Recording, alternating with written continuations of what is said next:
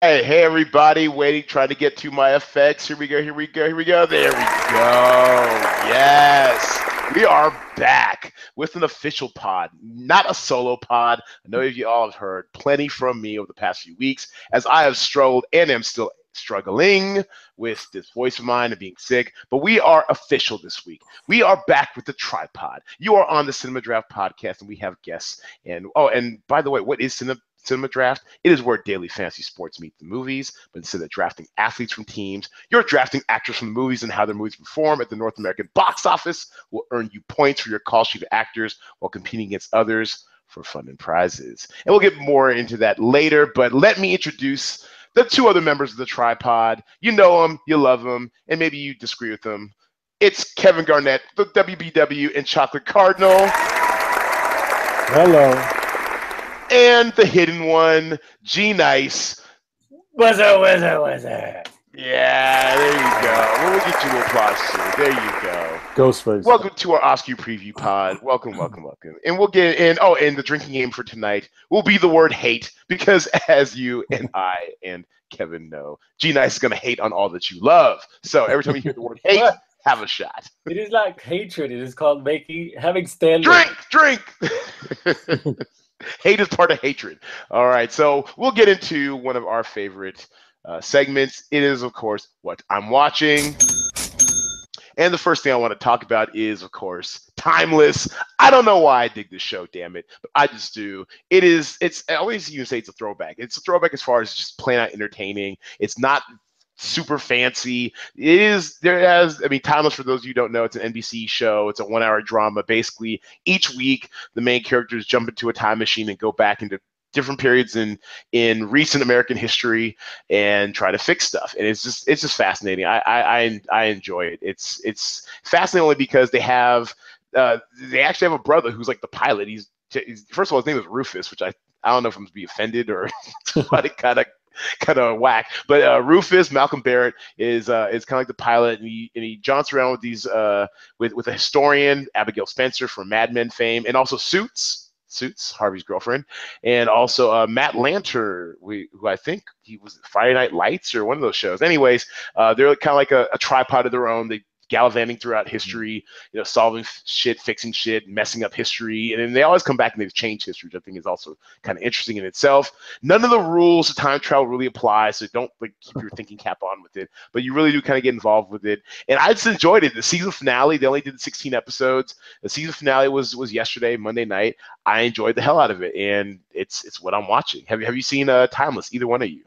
I have. I saw maybe the first few episodes.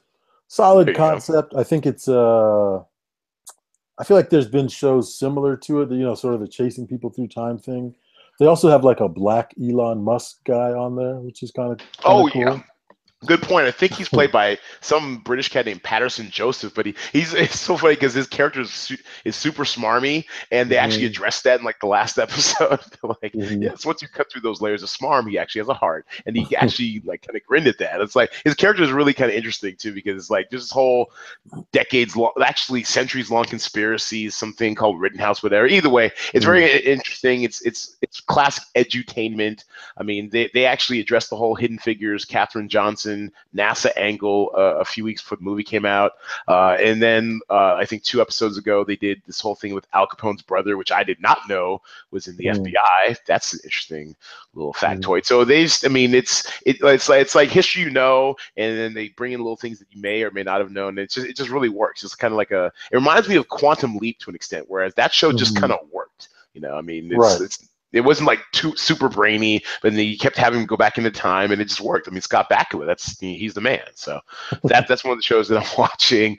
Also, what I'm also watching, or what I watched. You didn't ask me, but I didn't watch that show. I don't even know what that is. Nope. Yeah, I know that. That's why we didn't go to you, G Nice. We know you don't have time to watch shit because you're a busy man. You got like 3 kids under the age of 5, which is bananas. He said, have either of you watched it?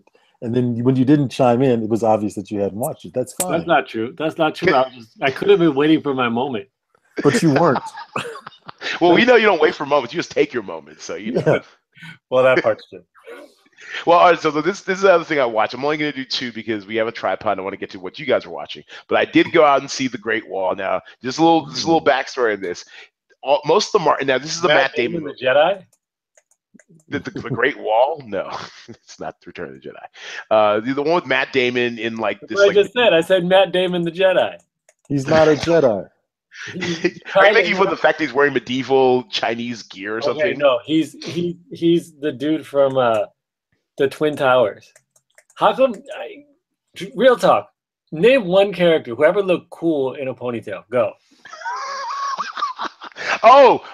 Dude from Game of Thrones, the first. Actually, that's not true. The first exactly. Dario Naharis. He was kind of cool. Who? You don't watch Game of Thrones, do you? Of course I do. You watch Game of Thrones. Dario Naharis, the first guy. His name is Ed Skrein. He had a ponytail. He had long hair, and I think he tied it in the ponytail when he went to go fight people.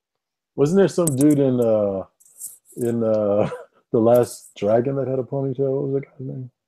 The Last Dragon, is it Barry Gordy? That's right. That's a great movie. Cul-de-sacs. Okay. That's a great movie. We're talking ponytails. The baddest over and down this time. Steven Seagal, before we knew how cheesy. No. The first Steven Seagal movie, what was it, Under Siege? Come on. He's kind of badass. He never looked cool. It always weirded me out that he was actually like good at Kung Fu. He just seemed like he was a sort of middle-aged man. Did the Highlander have it? No, he didn't have a ponytail. Honestly, this is a good question. Okay. Anyway, streams back to the Great Wall. So yes, Matt Damon may or may not have a ponytail. Actually, I don't think he. I think he does. He does. That's why it looks ridiculous. He does in spots, right? Absolutely, he does. Anyways, the Great Wall. Damn it.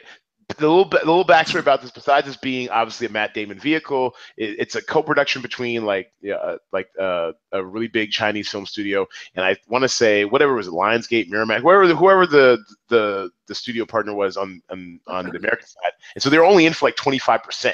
So it's not like they're going to lose a ton of money in this. And they already made $250 million over in China for like the last 2 months. So all this being said, with all of the marketing around this, at least stateside in America, it seemed like this was going to be another one of those white savior movies. So trending on Thursday, before I went to go see this movie. Wait, it's not? Hashtag thank you, Matt Damon. I saw that, yeah.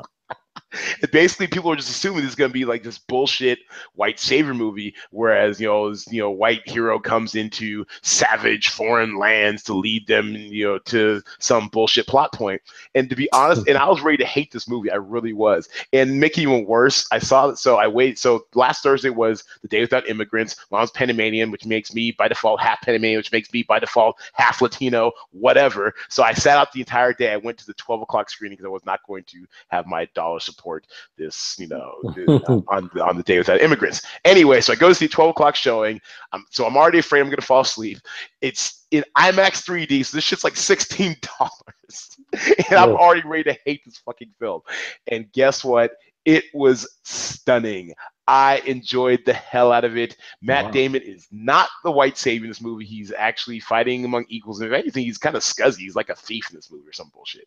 And even the 3D was pretty decent. It was a couple times I did kind of jump out of my chair, which is kind of rare with movies that weren't naturally filmed in 3D. So the 3D conversion technology is getting better. And Jing Tian, my God, let me find a picture of her. Y'all don't understand how much I am feeling Jin Tian. She was so hot in this movie. She plays like a commander. She leads like she ended up leading the whole damn army, but at the beginning we see her like leading like these aerial forces. That was another thing that was really kind of cool about this movie too, is they had really inventive, even though this is like medieval China and it's fantasy too, because they're like fighting like some like these not imaginary dragons, I know, pun intended.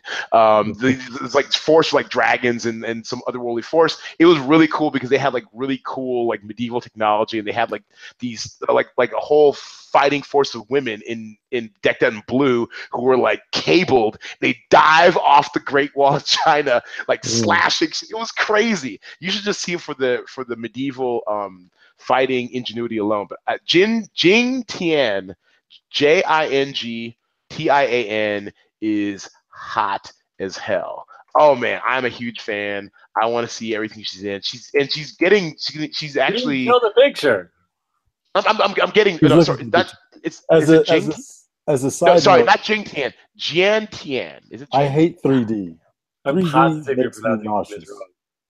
Why do you hate 3D? It just I just don't like it. I It's mean, too in your you face. you saw what you call you saw Because he's a crotchety Avatar, old man.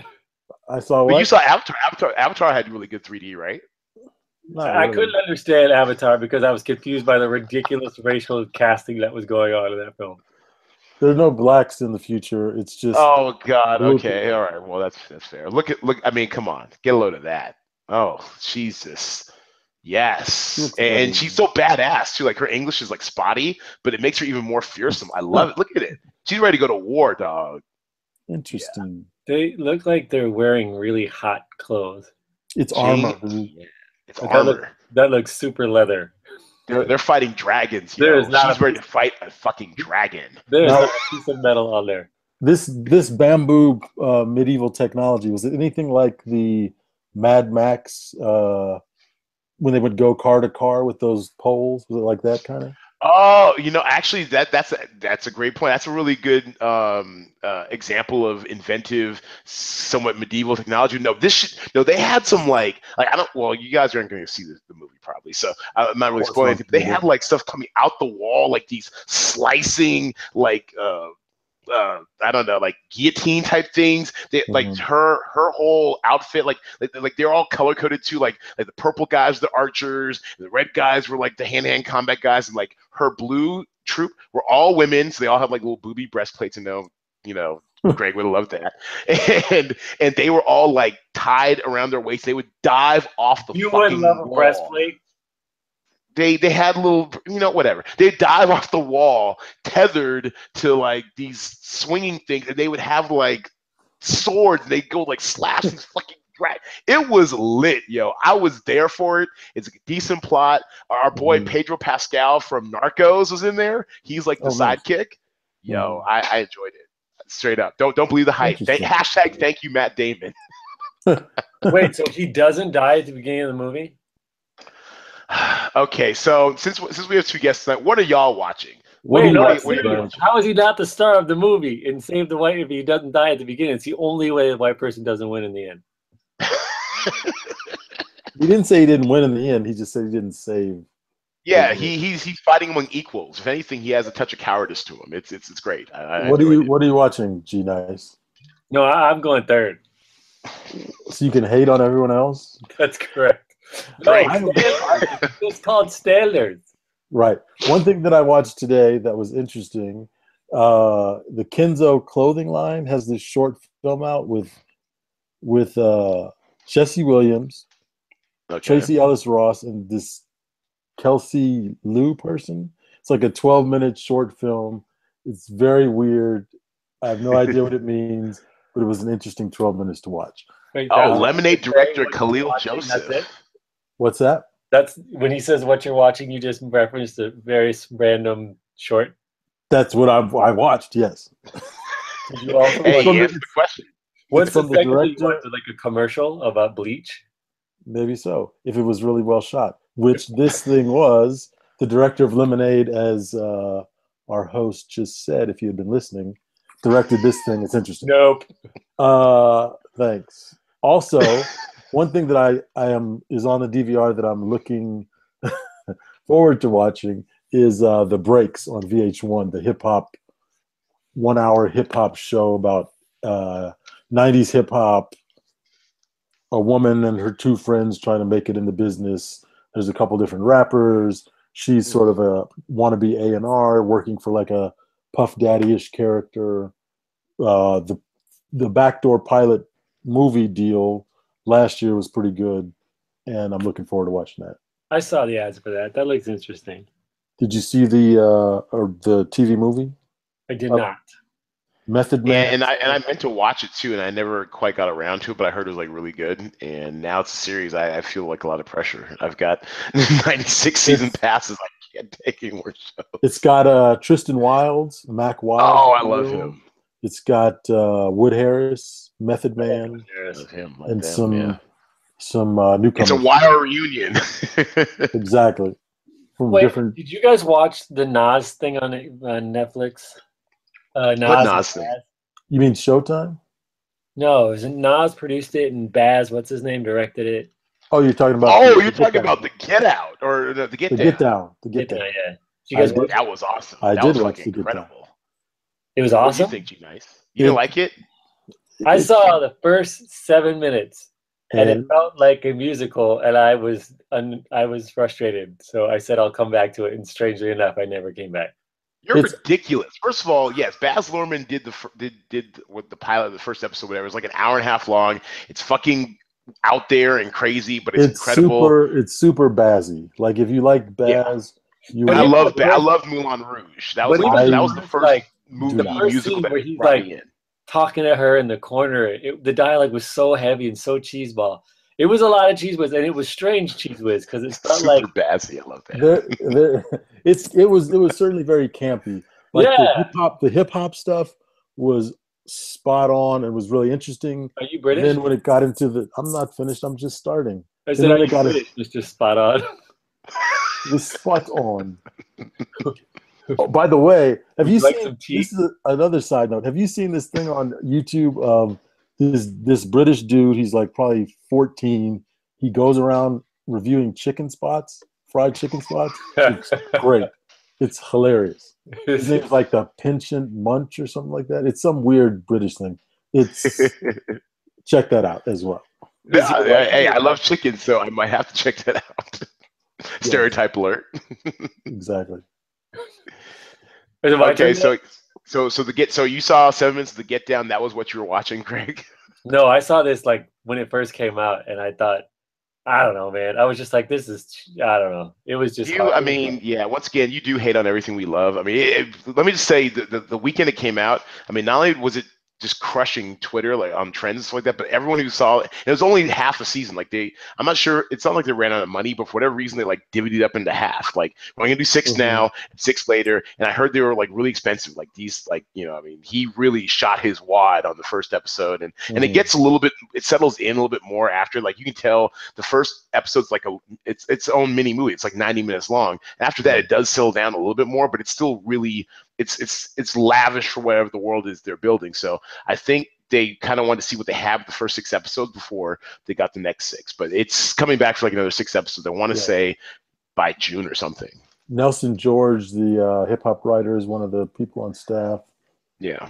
Shaolin Fantastic. Yo, your boy, our boy from Shamik Moore from Dope. From Dope. Shaolin Yeah. Fantastic. I mean, it's when they do the stuff with the crew, it's fun. What's his Real face?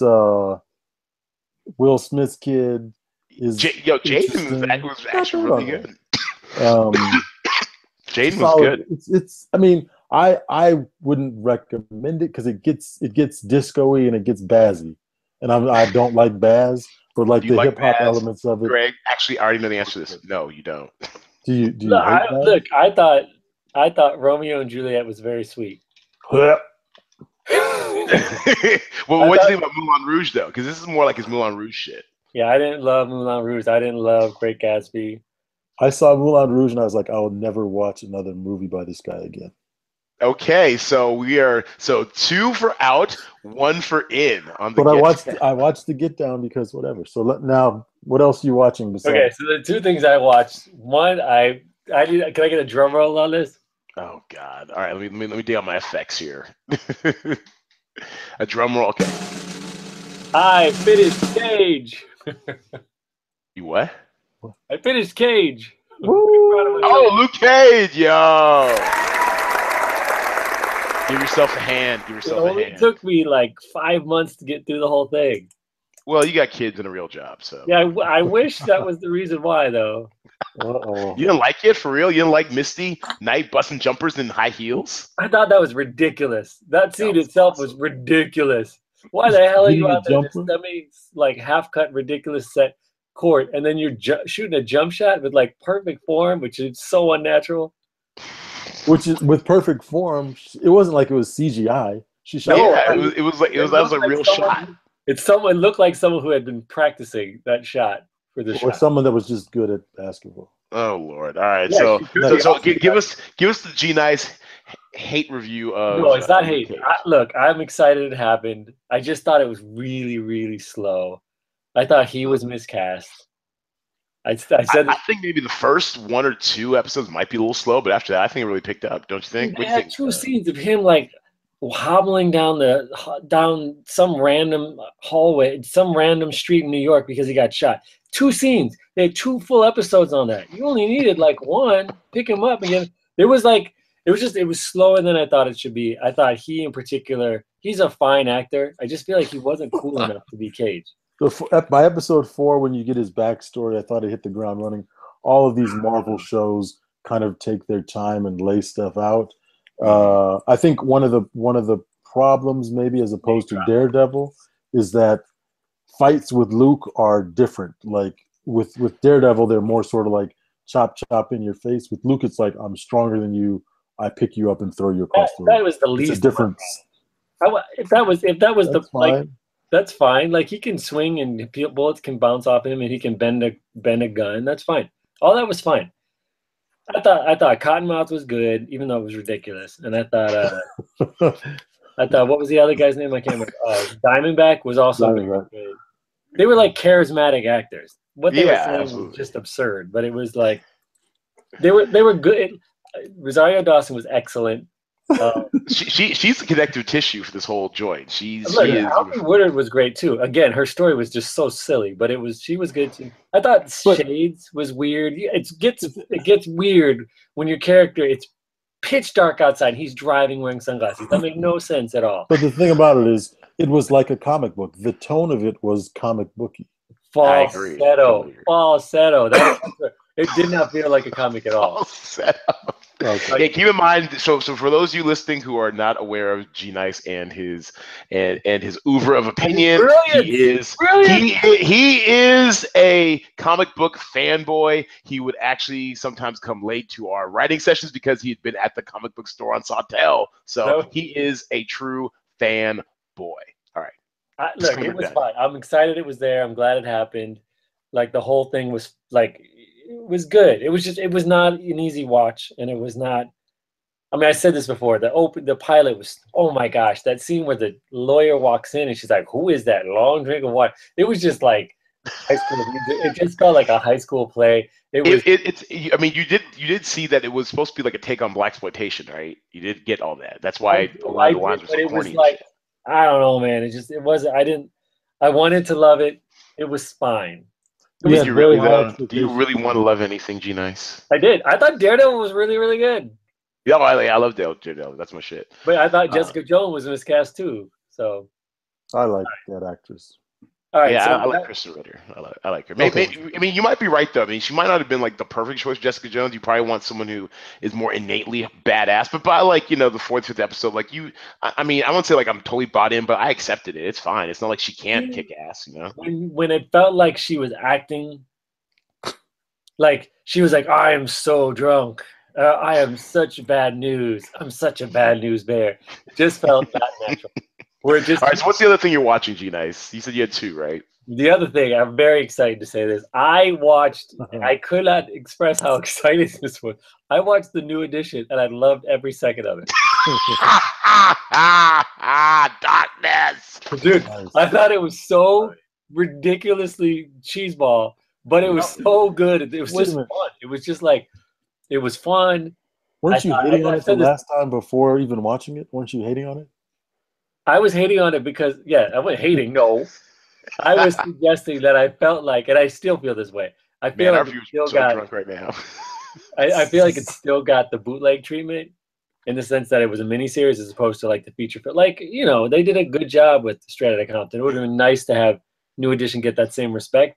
That said, the miniseries form sets up for Cheese Whiz, but it also allowed you to have like a ton of extra story. And that was nice. Yeah, it was. And I think from a plot standpoint, there's like a lot of there is a lot of story there, but I thought the writing was abysmal, which is sad because my girl Mel Robb, and you know Mel Robb, G Nice, her ex-boyfriend, that's like his he was a writer on it. That's like his big thing, and which is good for him. Like get paid, and everyone loves like the miniseries. But I haven't finished it. I'm halfway through the second episode because the writing's just so tough, man. No, you're right. Look, it wasn't good. It wasn't. You loved every minute of it. It wasn't good, but it was like I love them, right? So like this was so much fun to hear them and to have them sing. I told this to Kevin already. It annoyed me that they changed a lot of the harmonies in the songs, which I thought was really weird. Like Babyface was like showing off for some reason, but it was still like it was fun to watch them. I thought three actors were. I thought the casting of Ralph was excellent. I thought the casting of Bivin was really, really good. Although that guy's way more charismatic than Michael Bivin is. That is true. That's the dude from Empire, right? You never seen Empire, have you?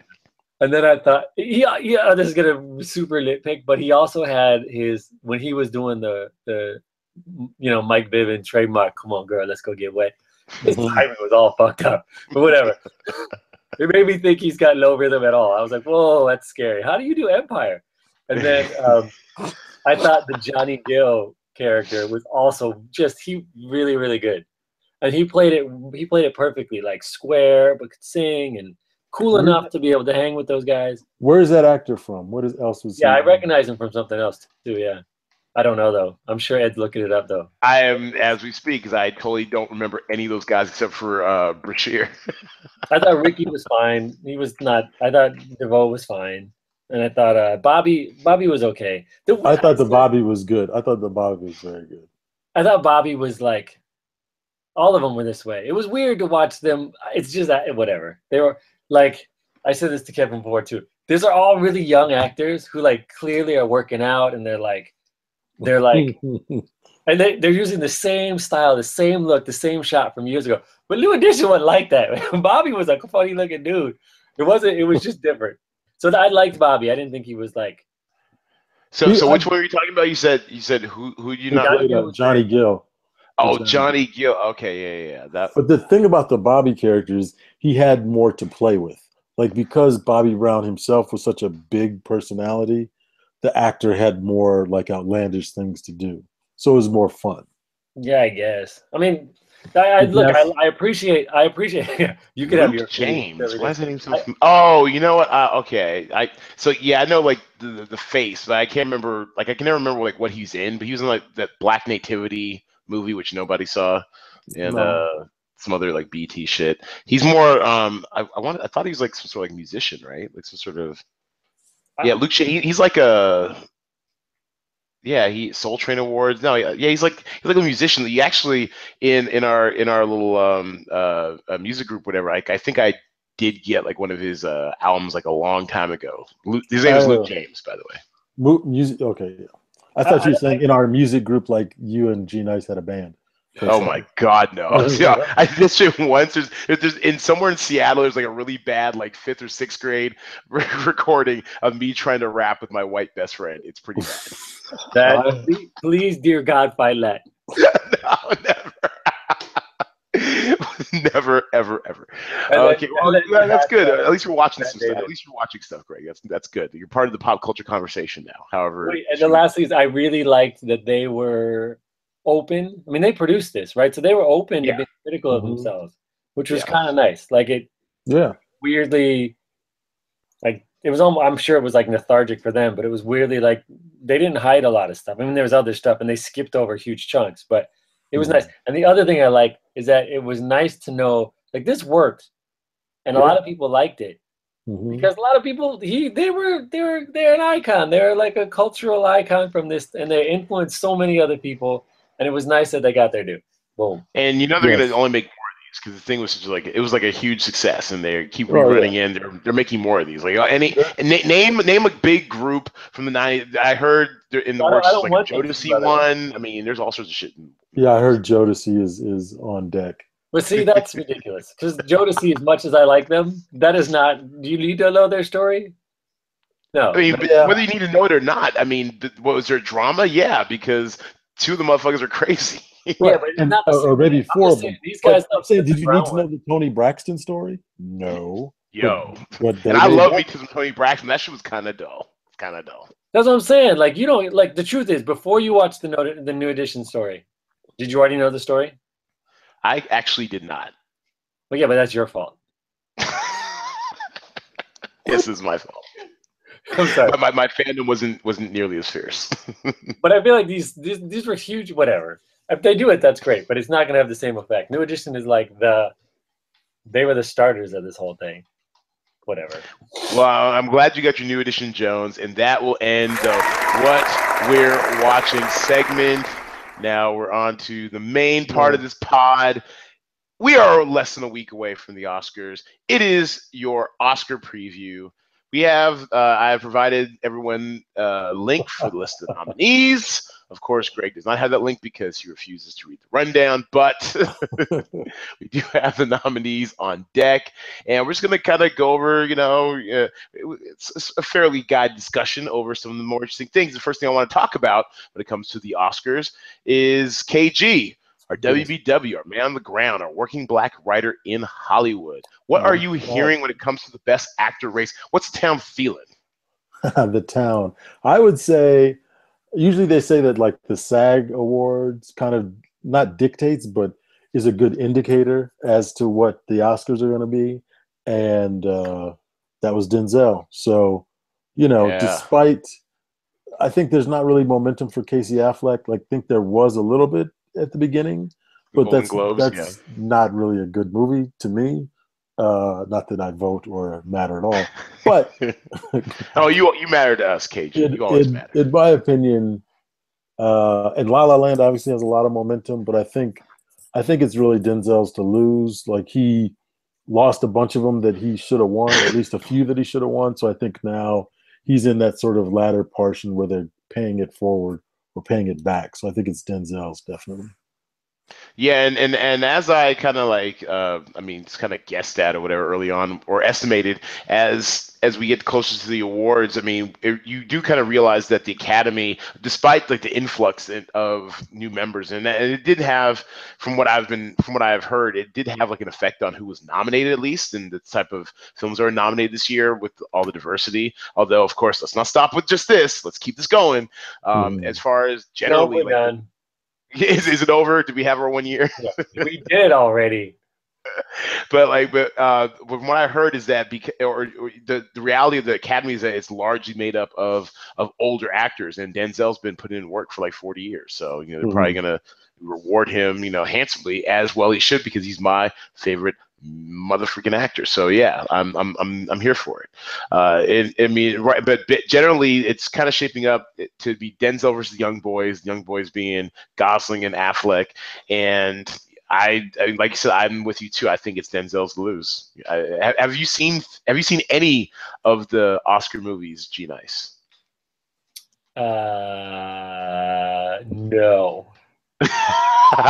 So Best Picture: Arrival, Fences, Hacksaw Ridge, Hell or High Water, kind of interesting. Hidden Figures, La La Land, Lion, Manchester by the Sea, or Moonlight. None of them. No, I saw Rogue One. Nominated for Best Sound Editing, so you're in there, G Nice. That was the last movie I went to, and the movie before that I went to was a year ago. Wow. Nice. But I will tell you, there are too many movies in the nomination category. It shouldn't be 12. How many is it? 12? 10. It's 10. It's usually That's 10. A lot. Well, they sort of did that to sort of allow for. I know why they did it. Comedies, et cetera, et cetera. So, actually, it's 9 this year, but I think they allow up to 10. Okay, so I've seen none of them, but I can tell you which one's going to win. Okay, which one's going to win? Wait, list them again. Get someone, let me just get you a link for number 1. No, number 2, it's Arrival, Fences, Hacksaw Ridge. That's that Mel Gibson directed one. Hell or High Water. That's not going to win. Hidden Figures, La La Land, Lion, Manchester by the Sea. That's the Casey Affleck one. Yeah, that's not or win. Moonlight. It's going to be Fences. Best Picture? Yeah. Okay. Why are you laughing? Because La La Land has been sweeping up everything between here and Timbuktu. And what La La Land doesn't get, good play. Moonlight gets. Thank you. Exactly. That's the God's honest truth. You said what? Everything that La La Land does not win, Moonlight wins. So no, I don't think that's going to be the case. This is factual. These are facts. These things have happened. This is the past we're talking about. Not the future. Yeah, I don't think La La Land. I think La La Land because it's very, it's about the struggle, the artist struggle in Hollywood, so all sorts of stuff. It's self-referential. But here's the thing, nobody else cares about that. But nobody else is voting. Who votes for the Oscars though? Hollywood. Nobody cares about production design in Iowa, but so when Fences wins, what do I get? Okay, what do you want, G Nice? Because I will take that bet. But what about when Fences loses? What do we get? Right. Well, you get me to come back on a podcast. Look at you. Win-win. Okay. Yeah, I'm pretty sure it's. Well, I don't say pretty sure, but I'm with you. I'm leaning La La Land. I would say La La Land like 60%. Moonlight maybe. But you like La La Land, right? What's that? You liked La La Land. Oh, I loved it. It was the best time I had the movies last year, probably. And Kevin, you liked it? I enjoyed La La Land. Surprisingly, I enjoyed it a lot. But it was about jazz and there were no black people, right? Is that still the case? Oh, no. John Legend. He was in there. Oh, that's right. Yeah. He was I was going to say Philippi. Why are you getting me thinking about that? He was Gosling's boss. Right. He was good All-Star Weekend. Did you guys see that? He was good. He's talented. He's good. Yeah, but that performance lasted forever. Let's be real. It was like a 10-minute. What did he do? He's not the right guy for that kind of environment. He's not like get you hyped up. He's like sit at the piano and be like, "Yo, you're talented." Which is really weird at the halftime of of all the sports is like get you hyped up. It's like NBA. It's like dunking, nonstop dunking. Yeah, we're gonna sit here and listen to like 12 minutes of mid-tempo. Yeah, exactly. He shouldn't have been in that environment. But the thing is, apparently this is not his first time. Apparently they keep going back to him. Did you guys actually watch the All-Star game? Oh, I did. Oh, it's the worst sporting event ever. No. Look, it's objectively it's unwatchable, but because DraftKings had some shit running, like they did a combination of the Rising Stars game, like the rookie sophomore game, and All-Star game. So I had money on that shit. I was in. I was locked in. Yeah, it was. Anyway, I don't want to veer us off course, but that thing is unwatchable at this point. Yeah, that's pretty. Watch the game. I'm just talking about John Legend, talented. All right, so what about Best Actress, though? So does anyone in LA really care about this race? Then to give you an idea of who's in the Best Actress, category for G Nice, who probably has yet to click on the link, we have Isabelle Huppert, Elle, and she won the Golden Globe, which I think shocked a lot of people. Ruth Negga of Loving, which I still have yet to see that. Natalie Portman from Jackie, she did a really good job. Emma Stone from La La Land, of course, she's transcendent. And Meryl Streep from Florence Foster Jenkins. The only person I know who's seen that movie is my 74-year-old Panamanian mother. So, who do we think is going to win in this category? And does anyone in LA even care, KG? I mean, the people nominated care, certainly. Except Meryl Streep, she doesn't care at this point. She doesn't care. She's overrated anyways. No, she's going to win so she can give another speech. Oh, that'd be awesome. I think it's Emma Stone. It's got to be. I think La La Land has a bunch of momentum, like you said, artist struggle, the whole deal. I think it's her. Again, there's a lot of talk about Natalie Portman early on, but I don't think she has momentum. Meryl obviously won the Golden Globe, but again, your mother and like two other people have seen that movie, so. So Meryl did. I totally forgot she gave that speech, but that's where the Golden Globe splits it up between like comedy and drama, right? And then right, she won comedy, I think. Comedy, right? But it's comedy musical, so she did win over Emma Stone. Still at the Golden Globes. Good. I'm gonna go with Ruth. What's that? Is that G? I'm going with Ruth. Ruth Negga. All right, the dark horse, and I like her. She's good. Did you see that movie? I don't think she's going to win. No, I did not. But I saw picture. He knows what she looks like. I like her.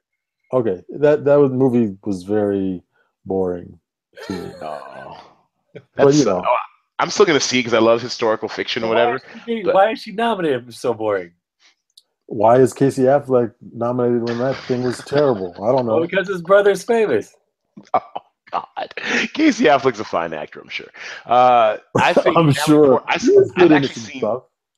Go ahead. He was good in what was the one that his brother directed? The Town, not the Oh, Town. Gone Baby Gone. Gone Baby Gone. He was great in that. He was really good in Gone Baby Gone. Yeah.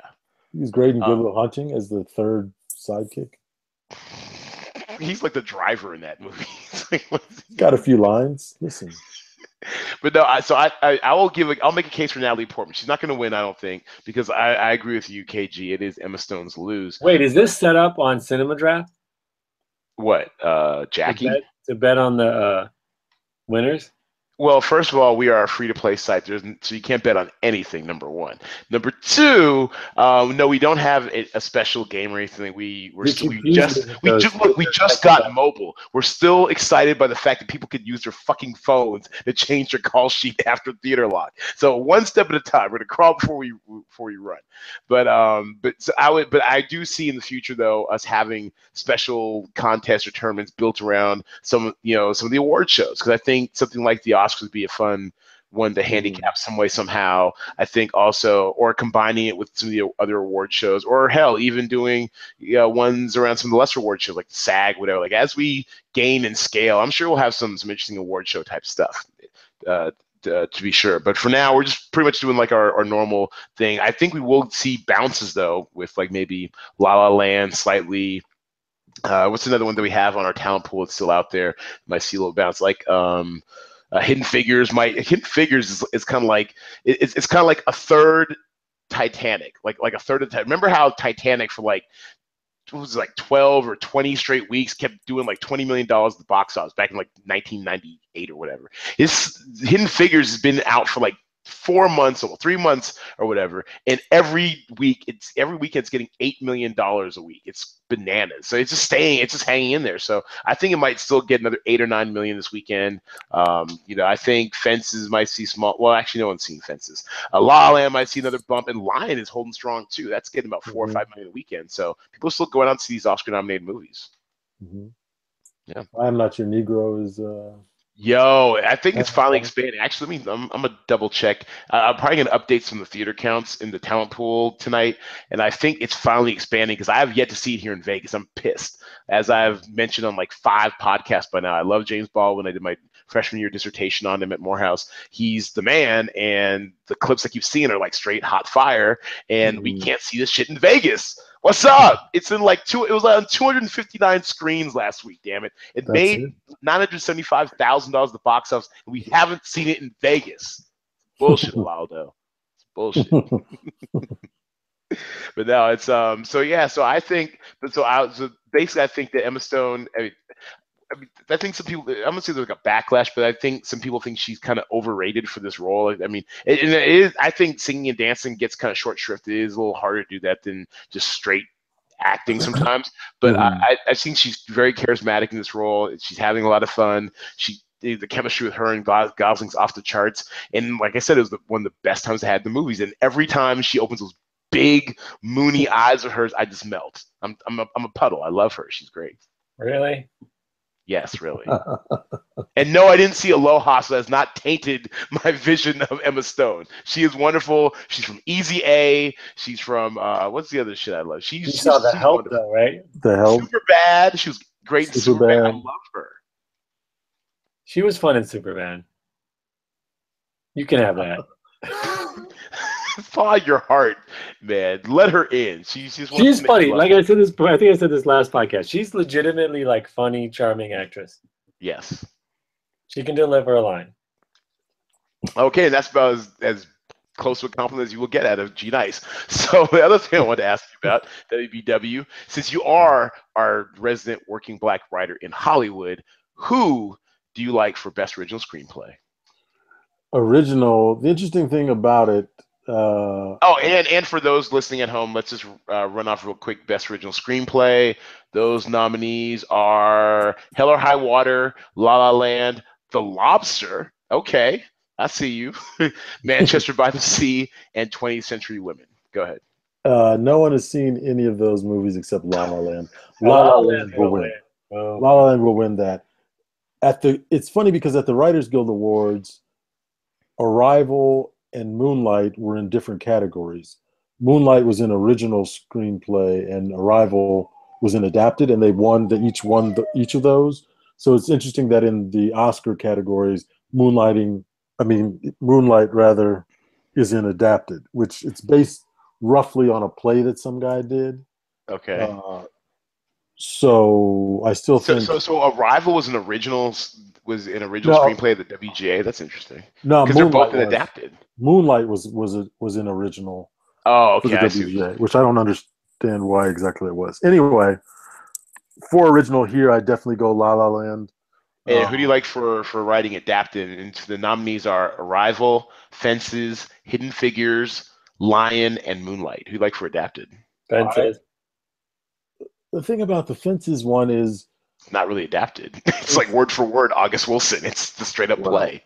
Yeah, it is the play.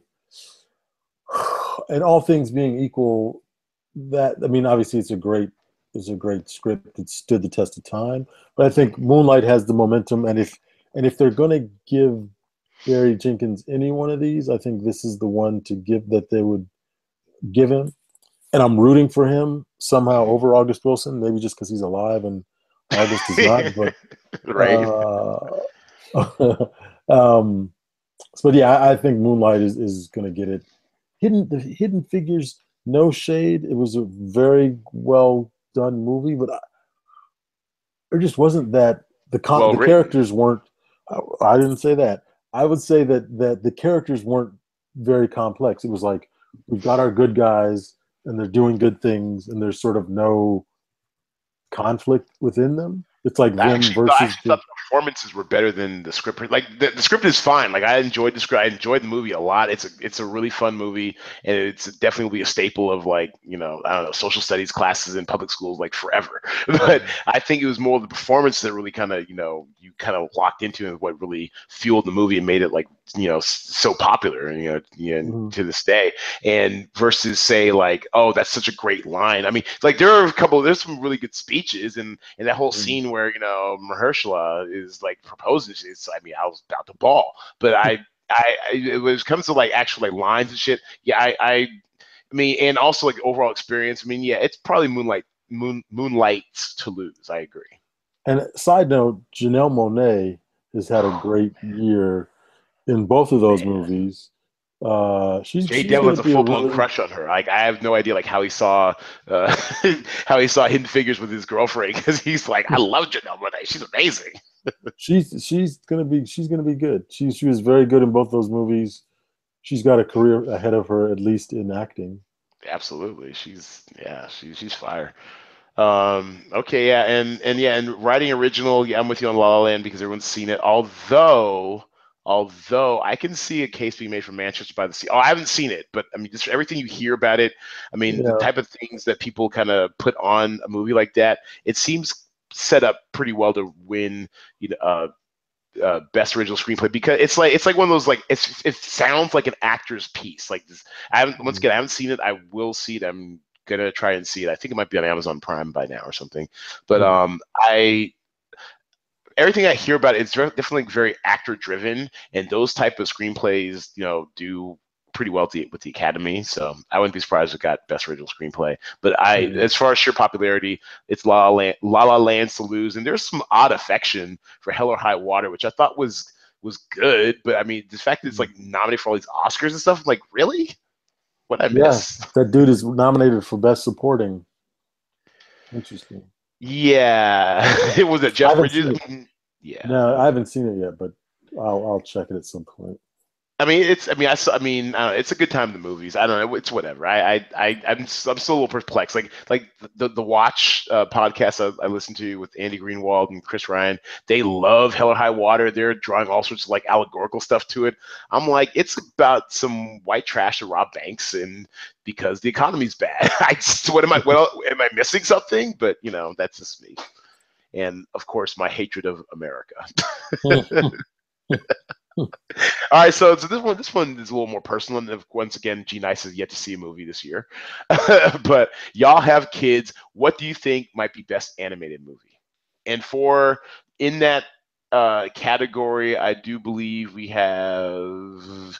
Of course, I wasn't even ready for this. Best animated movie. Damn it! Oh, here we go. Kubo and the Two Strings, Moana, My Life as a Zucchini, never heard of it. The Red Turtle, no one saw it, and Zootopia. G-Nice. Ferris saw. Your son sees more movies than you do. I love it. Yeah, he totally does. He saw. What's the second one? I can't find your list. Where are you? Moana. Yeah, he saw that. He's singing songs from it. I'm sure it's all. He loved it. Mm-hmm. If my son has any of my skill, he knows movies. That's the guy from what's his name? Lin-Manuel. Yeah, Lin-Manuel. Now I was gonna say Miranda. Miranda, thank you. He did the music to that. The Hamilton. Yeah, that's what I heard. I would say I only saw Zootopia, and I thought that was really good. I was not shocked, but I was certainly surprised. Had like a lot of adult themes about like acceptance and being different and all this other stuff. And being different, boo, boo to acceptance. Well, and I'm glad you said that too, because I kind of want to see, but every time I get a mind to see it, I kind of forget about it. So I'll put it in my queue. I'll check it out because I have heard really good things about Zootopia. It sounds like it's surprisingly mature themes that like you're like, yeah, kids should know this stuff, especially. Wait, Inside Out is not on the list? That was last year, dude. Oh, that was good. That was probably the last movie you saw. It's in the theater too. I didn't see it at the theater. I saw it with my family. And then I saw Finding Dory. Inside Out was excellent, and that was nominated for an Oscar last year. Yes, that was very sweet. Didn't it win or no?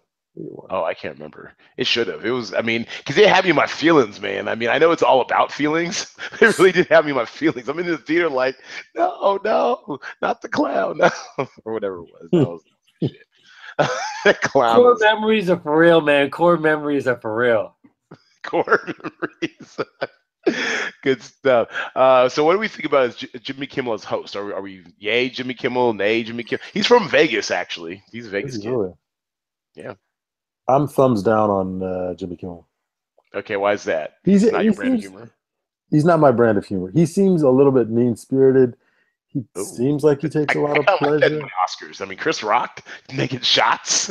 But just like he seems like he definitely enjoys making fun of black people. I'm not so sure about this guy. Whatever. People love him. I don't. G-Nice? I find him mostly spastic. Like this crazy ball of energy, which is fun, I guess. Are you sure you're not thinking about Jimmy Fallon? We're talking about Jimmy Kimmel. Oh, what did you say? You said Jimmy Kimmel, like they're white. They're all the same. Wow. Quit hating on your on half yourself, Greg. Fallon is not mean-spirited at all. He's just a vulture. He's just what? No, he's a vulture. He's a cultural vulture. Oh wow! Okay, let's take a dark turn. And I have too small sample size with Jimmy Kimmel. Like I don't watch the late night like ever. I think Jimmy Kimmel is pretty clever, actually.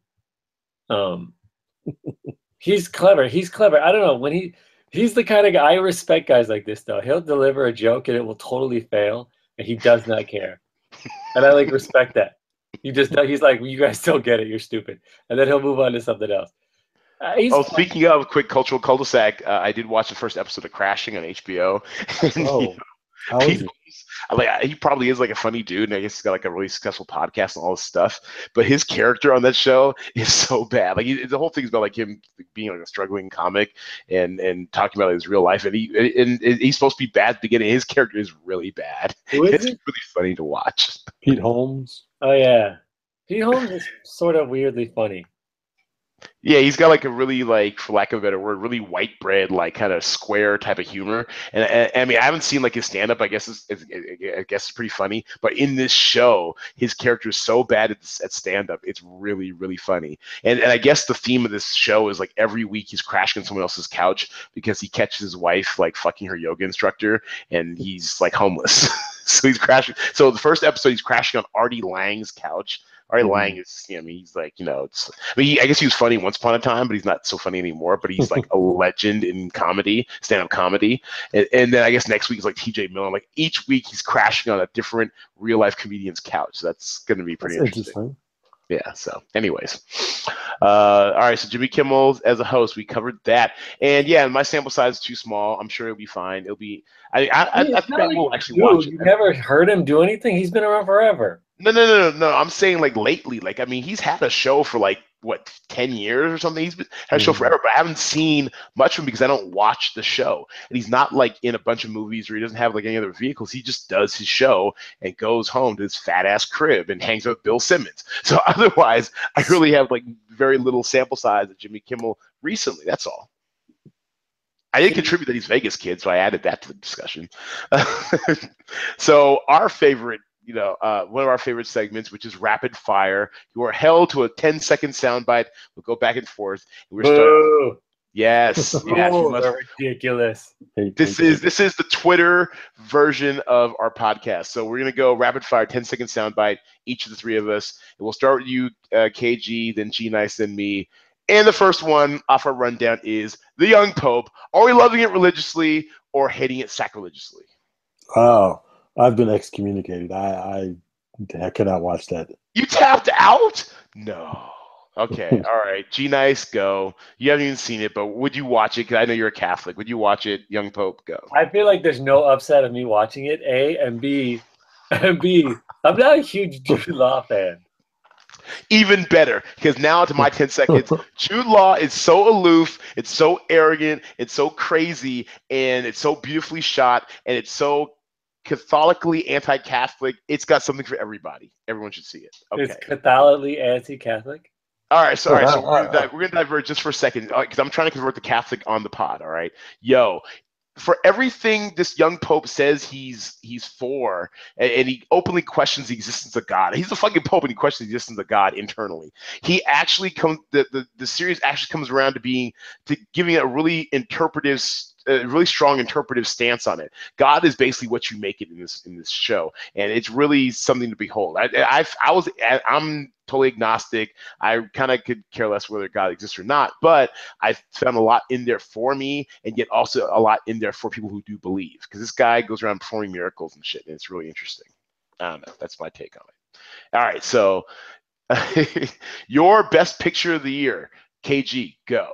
Jeez.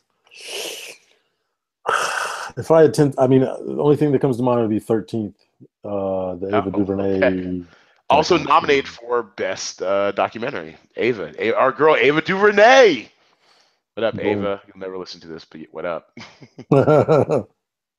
Girl, I used to write reviews for her. She actually, fun fact, she actually banned me from her from getting screenings for her because I wrote a scathing review of that bullshit Jamie Foxx movie. Was it Ride? Or he had two really bad ones, like Ride and then Booty Call and Bait. It was Bait. It was one of those. They were both terrible. And I guess I didn't prep her for it, and she might have actually ran with the review, and she was really mad at me for like a year. But we're all good now. Back in her publicist days. All right. So what's your movie of the year, G Nice? Of the two you've seen, the New Edition story. It's not a movie. Trust me. Let's try again. Try again. Just say Rogue One. I mean, that's all.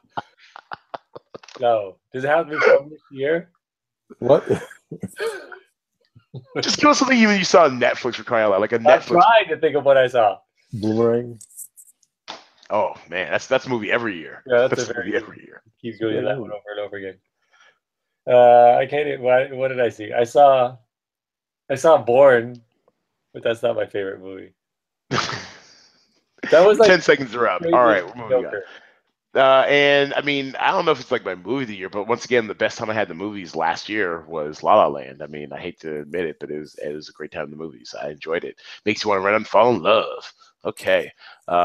Next one. Movie coming up that you're most looking forward to anytime within this year. KG, go. Oh. That Han Solo thing's next year, huh? 2018. Logan looks interesting. No, stop. Hey, cut this part off and go backwards. All right, G Nice, go. 10 seconds. Not Logan. That's mine. Not Logan. That movie's going to be... Look, why does it keep making these movies? This is the last one. But it shouldn't. It's like two more too many. They're gonna grind the shit out of Deadpool just like they're gonna grind the shit out of Wolverine. They probably will, but this is the last Wolverine allegedly. So you don't need it to be. Did you need the last two? Honestly, the first. No, absolutely not. I can't believe you said you're looking for it. You should shame on you. I just said that's the first thing I think of. It's 10 seconds. You've taken 30 seconds to talk shit about my 10-second pick. If you forfeited your 10 seconds, no, just kidding. No, seriously, Vegeta, what movie are you looking forward to coming up in this year? If I could have gone, this year coming up, it hasn't been released yet. That's coming out in 2017. Yes. Oh. Got disappointed. Well, I want to see Moonlight. Oh, well, no, but all right, noted. But what else coming up? Noted. What's coming out that's exciting to me? I don't even know. Okay, all right, you forfeit. It's fine. All right, Ed. No, I mean, do you honestly, do you have something in mind, or are you just total blank? No, I mean, it's cool. I can't think of the last movie that I saw something that I was like, oh, that looks dope. So you haven't seen any ads for anything coming up? Like, I mean, what about the Skull Island? Anything? I mean, anything you're mildly excited about? Skull Island to me, no. I mean, I just watched some. No. Okay, all right. So we're moving on. That was the most arduous 40 seconds ever. So I'm actually 40 seconds of your life. So aside from the obvious, which of course is The Last Jedi in December, Fist Fight looks bad. Logan looks bad. Out. Would you say Fist Fight? Yeah. Fist Fight's already out. Yeah, I know, I'm saying. And you already said you wanted to see it, which is also your fault. I do want to see it still. Oh, Kevin said it looked good. He's not even embarrassed by it. And why did they make John Wick 2? Was John Wick so good that you had to make another one? Actually, it was, and John Wick 2 is straight flames. That shit is lit. Yo, I've seen it. I have seen it. That is, I mean, I don't know if it's like a modern day class, whatever, but it is so fun and inventive and on one. I'm there for it. Here's what you want to see, G Nice. Ghost in the Shell. You want to see? That's what you want to see. What about the cultural appropriation though? Like so many people are he just cares about the skin tight bodysuit. you can't appropriate that. I do want to see Star Wars. I'm looking at a list now. Blade Runner. I have to look at a list. Now I have to look at a list. Blade Runner. Oh my God! Actual 2049. Blade Runner 2049. No, they're gonna fuck it up. They might fuck it up, but you know who's shooting it though is the dude who did Sicario and Arrival, so it's gonna be dope. Denis Villeneuve, he is dope. So no, it's actually good. What did he do before that? He did something else good. He did Sicario and Arrival. That's the only. No, there was something he did before. Before all that. Before those, I believe. It probably was. Those are the latest two. Prisoners. That's what it was. That was weird. Prisoners was good. I like that. I liked it too, but it was weird though. It's like they were like trapped in a bathroom. Wait, can I say one other thing though? Nope. Yeah. One other thing. Yep. The John Wick, the original movie. That was fun. It was fun. No, I've heard the second one's better, but the first one was whatever. Why would they make that twice? They should do a movie version of Dwick. Yes. Of what? The Gangstar song Dwick. Can I also say that's also annoyed me, even though it should have been cool. It annoyed me that each episode was named after a Gangstar song. Because I feel like they just took something cool and just slapped it on top of something shiny. Oh Lord. Okay, Bazzy. It's very Bazzy. Well, the what besides The Last Jedi, as I was going to say, the one thing that looks actually really interesting, kind of cool, and it's got potential because it's from Guy Ritchie's that King Arthur reboot. I love Charlie Hunnam. That's Sons of Anarchy dude. He's always a little off center with his stuff, anyways. But I mean, no one saw this movie, but few freaking Green Street Hooligans. It was like Elijah Wood. Why? And then Charlie Hunnam as like a straight up hooligan. That shit was that him? I didn't realize that was him. That was a really good movie. Yeah. What year was that? 2010, I want to say. No, earlier than that. It was earlier. Earlier? That was a good movie. They made a sequel, which was stupid. You're right. 2005. Wow, that's old. He was on Undeclared, the Judd Apatow show, and was like scrawny and the least tough guy he could possibly be. Elijah Wood. Charlie Dunham? Yeah, Charlie Hunnam. Hunnam, yeah. You're thinking of Lena Dunham. God, I was thinking that Elijah Wood is working, and it's always weird to me because he has a very specific look. Yeah, but has he ever done anything where you're like, you killed it? The closest thing was like the Ice Storm, which is what kind of put him on the map, but otherwise it's like, nah, not really. He gets steady work. He had that show with the weird bunny.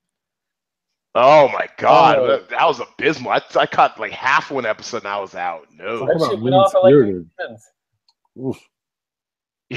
Was it Greg the Bunny, or what was it called? It was something terrible. And he was British, which made it worse. He should have been Canadian. That would have been funny. Oh God, because they're so nice. Hey. You got the Guardians of the Galaxy 2, Spider-Man coming out. Yeah. G Nice, you'll like those. Guardian of the Galaxy. I saw the ad for that. That seemed cool. He's comic book profiling you, dog. Thor, you'll like Thor. There's another. Well, you know what's interesting about Thor is that I hear like Thor pairs off with the Hulk in this one, so that actually could be interesting. Yeah. I don't know. All that stuff it's. All right, rapid fire. I'll get back to a rapid fire. You couldn't pay me to see Transformers movie, by the way. Yes, you could. Yes, you could. No, you couldn't. Easily pay you to see that movie. You have to pay me like at least $50 and buy popcorn, drink, Twizzlers, not Red Vines. And make it a D-box seat, so you're actually physically engaged. Or the place where they bring you the meal too, like a burger, and that's all on the house. Then maybe. Oh, I want to see the Cable movie. What Cable movie? They're making Cable. That's the next superhero movie. That looks interesting. We've never heard of this superhero. No one knows what that is. Okay, rapid fire. Guilty pleasure TV show that you're watching right now. KG, go. What? I'm watching. I'm ashamed to say I'm watching Star. Bachelor. Yo! All right, time out. We have to talk about this for a second because I don't know anyone else who's watching Star. Cammie and I started watching it together, and then she's kind of like she started to kind of tap out on it, and I've trudged through. I don't necessarily. This isn't a good show, not by any stretch of the imagination. Nobody said that. It's a barely entertaining show, and the only thing that even makes it slightly entertaining is that Star is hot as fuck.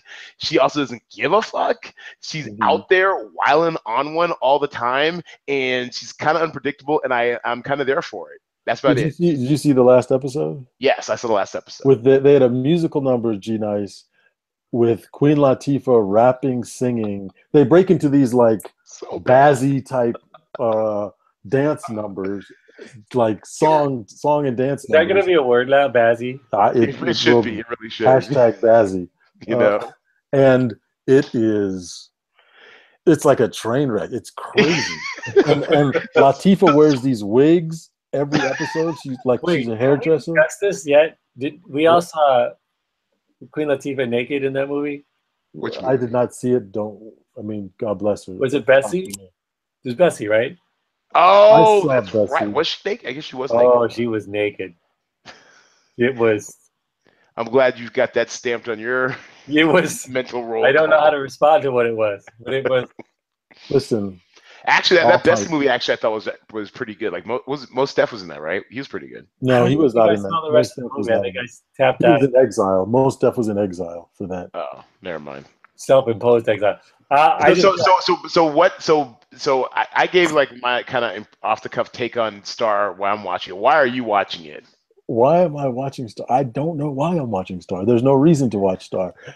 It's just like this shit or something. I mean, it's a little bit, but it's also it's just campy and it's dumb and it's like has such an agenda on so many things and it forces those things down your throat. It's like transphobia, religion, Black Lives Matters. I mean, right? There's a list of freaking hashtags that they're trying to promote, and it's still entertaining. It's entertaining it's like 10% entertaining in a good way and 90% entertaining in a bad way. Right, and I honestly think that like from the previous every week I think this is the week it jumps the shark, and somehow they've barely kept the ship afloat. But I think next week's the week it jumps the shark. It's about to get really jumps the shark. In the pilot, they jumped the shark. They've been eaten by the shark. Shat out by the shark, and then it's been like 2 murders, and it's been like bizarre. It's the so shark is bizarre. jumping itself. The Latina chick who couldn't speak English, all of a sudden speaks perfect English and can harmonize. Exactly. Come on. And Benjamin Bratt, the god, still getting young Tail like a G. Like a G. Because even though he's got like this crazy crack or coke habit or whatever, he's somehow the only guy in all of Atlanta who can get this struggling girl group, to a record deal, even though he's coked out of his mind half the time. Tyrese baggage is like Delta Airlines. Not that Tyrese is Denzel, but he's so over the top in this. It's ridiculous. All the girls are a man. You are not a woman. You are a man. And then the forgive me, who am I to judge? Forgive me, Father. Like, it's so bad. Okay, I'm done. Thank you so much for bringing that up. That made my night in this podcast, KG. Also, I would say APB. I'm also watching. I tapped out. I did the first 2 episodes because I love technology, and I was very curious to see and I love Justin Kirk. I think he's really talented. I loved Weeds, but man, they cannot find a vehicle for this dude. I don't know what it is. He's got a very specific type of charm. I guess he's better suited as a second banana than a lead. Maybe that's what it is. And he, in his mind or his agent's mind, thinks he's a lead. But he's awesome. He's getting paid to be a lead, so that's not a good show. I can't buy in. I don't. No, seriously, I thought the pilot was okay, and then second episode was okay, but then I watched like the first 5 minutes. I literally just watched the first 5 minutes last night, and I'm like, I'm kind of over this. I'm good. I'm done. Yeah. G Nice, what are you watching? Or sorry, what's the TV show you're watching right now? Okay, 2 things. 1, I want to see Trainspotting 2, and I want to see Wonder Woman. Okay. Oh God, Wonder Woman! Yo, I want to redo. I want to do over. I want to see Wonder Woman. Those trailers are lit. I haven't seen the trailer. I don't know why. I think it's a mistake. I think it's a mistake for. I don't understand why superhero movies do period pieces. I think I'm a little concerned about that. But she's hot, and they're gonna give it. It's gonna be a good movie, but I don't know why they put them in period pieces. All right, fair enough. It's her origin stories, and so I kind of get it, but whatever. That's not her origin story. Her origin story isn't World War II. No. For this new DC universe they're setting up, it's her origin story. It's stupid. They don't have to do that. Why do you have to ground her in this weird history lesson? Just let her be the cool thing that came out the ground in 2017, and she's hot. Okay, so we're all looking forward to Wonder Woman because Gal Gadot is hot. But no, so what TV show are you watching right now? What guilty pleasure TV show are you watching right now? Karina and I watched. I don't know what it's called, but it's got the chick from High School Musical, and it's about Powerless. Powerless, yes, I watched that shit how too. Is that? I haven't seen it yet. I want to see it. How is it? It's a little silly, but it's fun. And I don't know anything about her. She was really good. She's talking about Vanessa Hudgens. She's a Disney kid. I know, but she can deliver a line. She did good. She's got timing, and there's so many sitcoms now where the lead doesn't have good timing. I'm always weirded out by it. But she was really, really good.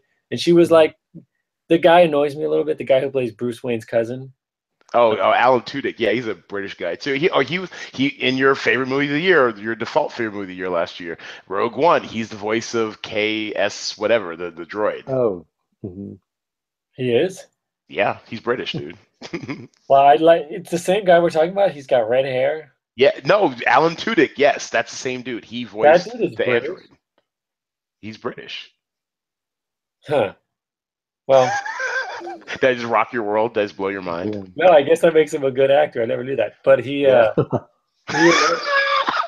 about to rag on his performance in Powerless. Oh, he's British. Okay, never mind. It's like kid actors when they're British. You always they can act, but it's just because they have an accent. That's why Stranger Things was so good because they were good kid actors.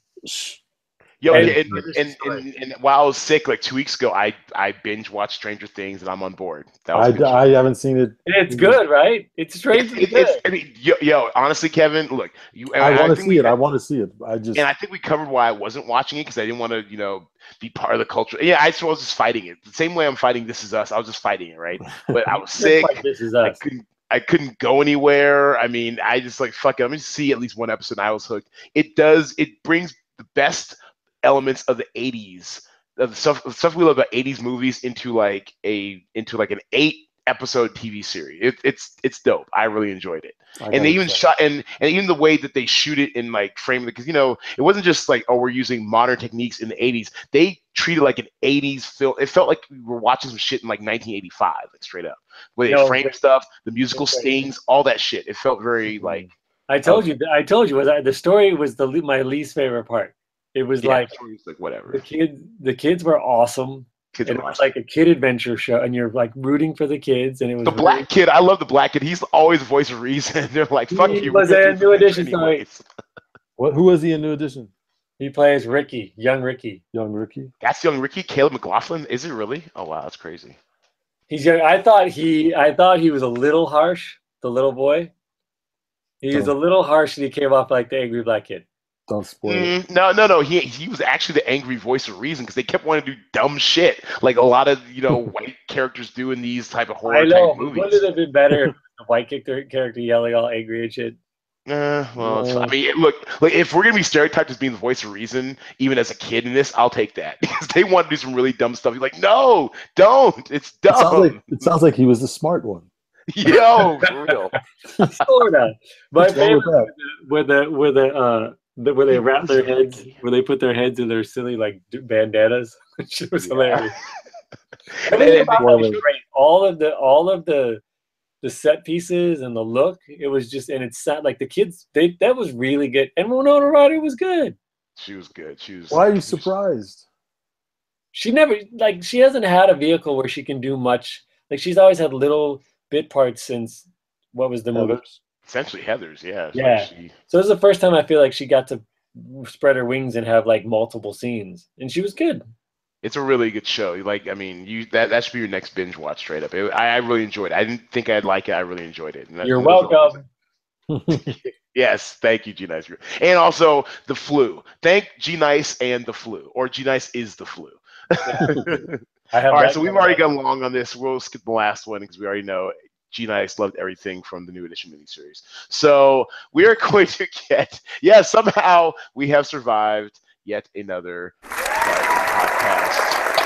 And what is in the draft for all our new listeners and viewers? It is the fantasy sports version of the movies. You get 10 actors. You draft them from movies out in current release, who are all assigned a dollar value salary. You get $100,000 in salary budget to try to draft all 10 actors. No more, no less. You must draft one actor from all 3 release types of movies, wide, limited, and platform. You must draft one actor from each. Headliners, there are 2 per film, and they are worth 40%. Their points are worth 40% more. For example, if Suicide Squad earns $100 million and Margot Robbie gets 100 points. Did I tell you I saw that? That was not good. Okay, great. Yeah, it was okay. It was extra medium. Will Smith would get 140 points as the headliner. It is free to play, and we have over $200 in prizes this week. It is live and open beta testing, and it is free to play. So we're going to cash me outside. What's that? I said, cash me outside. I've cashed out. How about that? Cash me outside. I've cashed out. It's real money, people. It is real money, yo. How much did you cash out for, KG? I didn't cash out for a while, so I had like 170 something bucks. Yeah, he was talking ish about it. I was like, I was putting it in G Nice's face how much money. Yeah, he was like, how much did you make? And I was like, $4. Dollar bills. Yeah, actually, G Nice can't even cash out yet. He needs at least minimum $5 to withdraw. So keep plugging away, G Nice. You can do it. I believe in you. But no, so we're gonna get to the shot list. These are views you can use to create the winning call sheet. And before we dive really into it. As far as your experience, because actually, KG, you've been a really strong player recently. You've been getting better pretty much week by week, seeing the trends. Like, what do you think is like, as far as picking a winning call sheet? What would you advise to newer, less experienced players, or just players who suck like G Nice to improve their call sheet? What? Jeez, after last week's carnage, I don't know, man. It was a rough week. Last week was brutal. That's why I didn't do like a recap pod, because I don't even know what to make of last week. It was crazy. Like big shots to Gamble 24/7. He listens to every podcast. That's our boy. He's in there every week. And this week was the first week he took the feature presentation down. But man, that was a rough week. That was a rough week. Usually you gotta be able to sort of figure out what's going to be the big movie of the week. If you can pick the big movie and sort of get as much bang for your buck on that, and then find something small. You can't just ride the big movie. You got to get something big, and you got to hit one of those platform or limited movies that can give you almost as many points as the big movies. I don't know, man. You just gotta feel the zeitgeist. That's actually pretty accurate way to put it. And to be honest with you, I mean, with you're right. It's all about to an extent. It's about value, because you only have 100,000 to spend on these 10 actors, so it averages out to be about 10,000 per actor. But with a lot of new releases that we expect are going to do, big things, it's going to cost you some. So if you look at like a call sheet real quick, and since I didn't do a recap, I'm going to go over his call sheet real quick. If you look at the winning call sheet from Gamble 24/7, I mean, he did what we call a stars and scrubs strategy, where basically you front load your salary with the movies you think are going to do really well. So like the really high price ticket items, like the Lego Batman movie, which was head and shoulders the top movie of the weekend, I believe, in our 3-day weekend, not the 4-day with the President's Day weekend.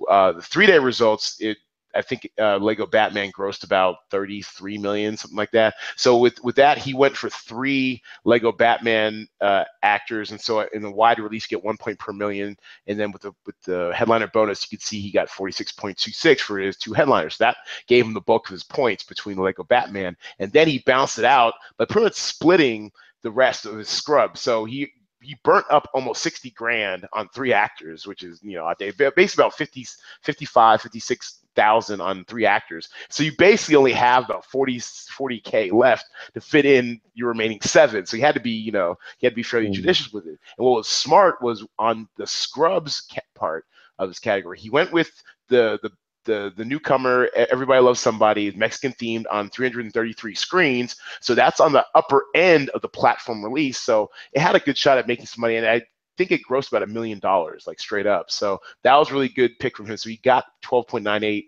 out of his headliners, and then 9.27. So yeah, 927,000 out of the average actor in that movie. So he got like 4 of those, and then he also split with a headliner stack of I Am Not Your Negro, which really did well. It expanded 259 screens, and it did 975,000 in box office. So it's still mashing the box office per screen, and so he got like really good value out of that. So for 6,800, he got 13.72 points out of Samuel L. Jackson, and $7 grand for James Baldwin. He got 13.72 points. So that's really good value. So it's all about, like I said, feeling the zeitgeist, finding where the value is, and just exploiting it mercilessly. So good job, Gamble 24/7. It's a great call sheet. You figured it out what we couldn't. Yeah, well, we'll give you a little clap on that. We'll clap that. He rung the register. He's already cashed out. He knows what time it is. Good job.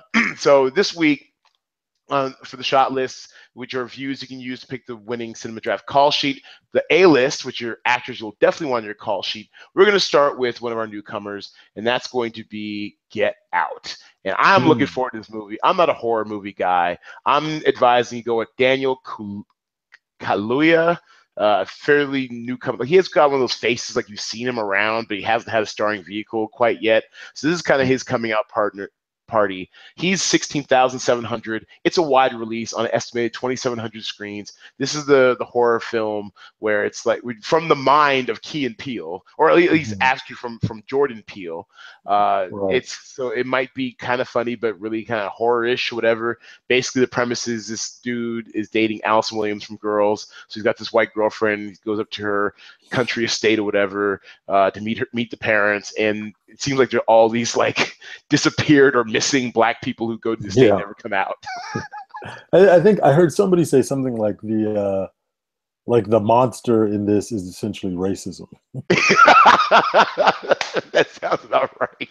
So I'm looking forward to seeing this with my white friend Jeannie. We're really looking forward to going check this out. And it's like a hybrid horror light film with a really creepy trailer and a great high concept, which dovetails nicely into our increasingly multicultural society. So I expect it to kind of lead the weekend Split style. I'm kind of projecting it might make maybe 20, 23 million. We'll get a better idea what the industry's thinking when we see the projections from Box Office Pro tomorrow. Other one on your A list I would recommend would be James Baldwin, I Am Not Your Negro. Now, I don't know how much wider it's going to expand. It better fucking expand to Vegas because I am tired of waiting on this movie. But I'm not sure if it will creep into limited categories. So if it stays platform, it could expand like 450, 475 screens, whatever.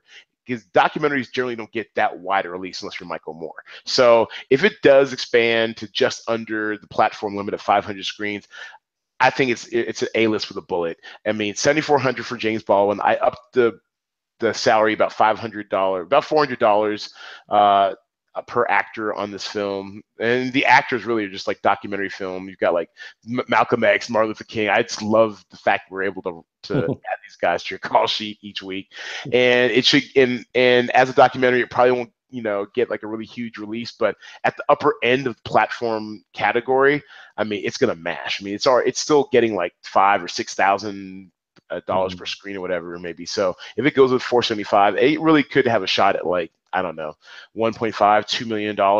And so if you're looking at 1 point per 100,000 in platform release category, then you're looking at possibly 15 to 20 points per actor, and he doesn't get much better value than that. I mean, that puts it up there with Get Out. So take a look at I Am Not Your Negro. I'm actually might full stack I Am Not Your Negro if it stays under 500 screens.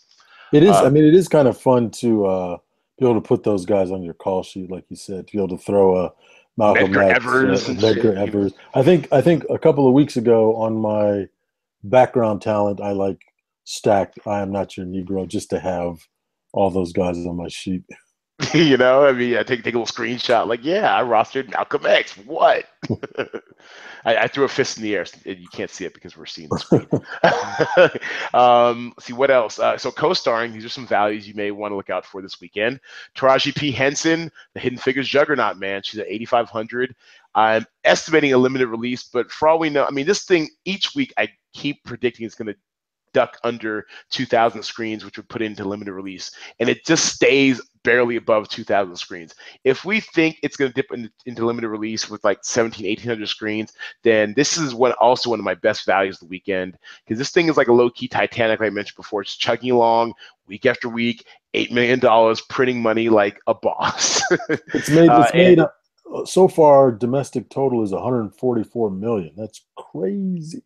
It's been out for 3 months. Think about that. What other movie keeps getting? I mean, it was like 5th in the box office, 6th in the box office last weekend. That's bananas. So definitely get you some Hidden Figures if it dips into the limited release category, because once again, with limited release, you get 1 point per 500,000 in box office. So if that shit does once again another 8 million, then once again, I mean, it puts it up there with Get Out and I Am Not Your Negro. That could be another 16 to 18 point performer right there. Also, I expect it's still Black History Month, so you never know. That's right. It is still Black History Month. Get Hidden Figures while you can. All you schools that are taking you out for the field trip, go see Hidden Figures. Damn it, our box office needs it. Anya Taylor-Johnson from Split, 9,400. I expect this also will dip into limited release, and it earned just under Hidden Figures last week, and it still has a little bit of bounce to the ounce. So if it's limited release, then I also would suggest her at 9,400. It could be if you're trying to round out your call sheet, you got some spare cash and want to cash them outside, Anya Taylor-Johnson could perform for you as a headliner for $9,400. Cutting room floor, these are ones you want to skip these losers. Anything with Resident Evil, basically we need 20 films each week. It is just playing out the string. It's not making any money. Nobody cares. And all rings. And with Get Out, I was gonna say Getting Out. With Get Out coming in to suck all the box office horror movie dollars out of the market. I mean, no one is out there checking for rings. No one was out there checking for last week. And once Get Out comes, no one will be checking for it this week. Get Out Fences. It should be called Get Out Fences. Or... get out of my box office. And so with that in mind, are there any movies coming up this weekend that y'all want to see? Like I said, I might try to see I Am Not Your Negro on Friday afternoon. Amen. If I can get out. It's all over California too. Like when I check to see when I go to the microsite or whatever for I Am Not Your Negro, and I click on find theater closest to me, the closest one they find is like fucking Calabasas. So it's out there in the LA area, damn it. You guys are blessed. Wait a minute. There's closer theaters in Calabasas. There's got to be one in Hollywood. Well, no, I'm saying close to me, yo. That's what I'm saying. Vegas. Or maybe it's like Victorville. It's not anywhere near Vegas is what I'm saying. It's in California. Yes. Or maybe in Arizona. I don't want to drive an hour and a half to go see a movie. I'm not up for that. What about you, G Nice? If you had the time to see a movie in the theaters, what would you see? What would I see? I just saw something. The Great Wall. No. What'd you say? Yeah, The Great Wall. Fist fight, The Great Wall. No, that looks bad. Fist fighting The Great Wall. No, that also looks bad. Shades Darker was fun. That was silly. It's fully like a rom-com now. Like, forget all the bondage stuff. Like, yeah, that's like it's literally leaning into its rom-com nature, straight up. Lego Batman, you could see that. That actually looks decent. John Wick Chapter 2. No. I'd see it, but I'm not like excited about it. You wouldn't see it in the theater? No. I wouldn't pay. So go see Hidden Figures, dog. I'd see Hidden Figures. Hidden Figures is good for the kids, but they're too young. Yeah, they're a little young. Split also, you might actually enjoy Split. Go see Moonlight. Yeah, that's a tough watch. Yeah, it's not It's a good movie. It's just a tough watch. Well, we already discussed this. Yeah, we did. Logan. Oh wait, no. He's trolling you. He's trolling. Okay, and I think that pretty much brings us towards the end. Our over/under this week will be Get Out. 20 million over/under. What do you think, KG? Over or under 20 million? Slightly under. 18 and a half. I think that's actually a pretty smart call. G Nice, I'm sure you study these things religiously. What do you think? Over or under 20 million? Under. All right, I will be contrarian. I think it will go slightly over. It's under because I wouldn't go see that, and I'm a trendsetter. It's under because hatred. He's just trying to get our users into like an alcohol poisoning coma or something. But yes, G-Night still hates on everything that we love. I think it'll be slightly over only because I think it's going to perform like Split did. And actually, Split did 40 million its opening weekend, and not just on the name of Shyamalan alone. So I think the curiosity factor of this will be high. The trailers are strong. I can see it getting as high as 22 to 25 million. So fingers crossed. And that is pretty much it. Where can you find Cinema Draft? You can go to cinemadraft.co. Sign up for our free beta. We are now mobile, damn it. No excuses. Go on your phone.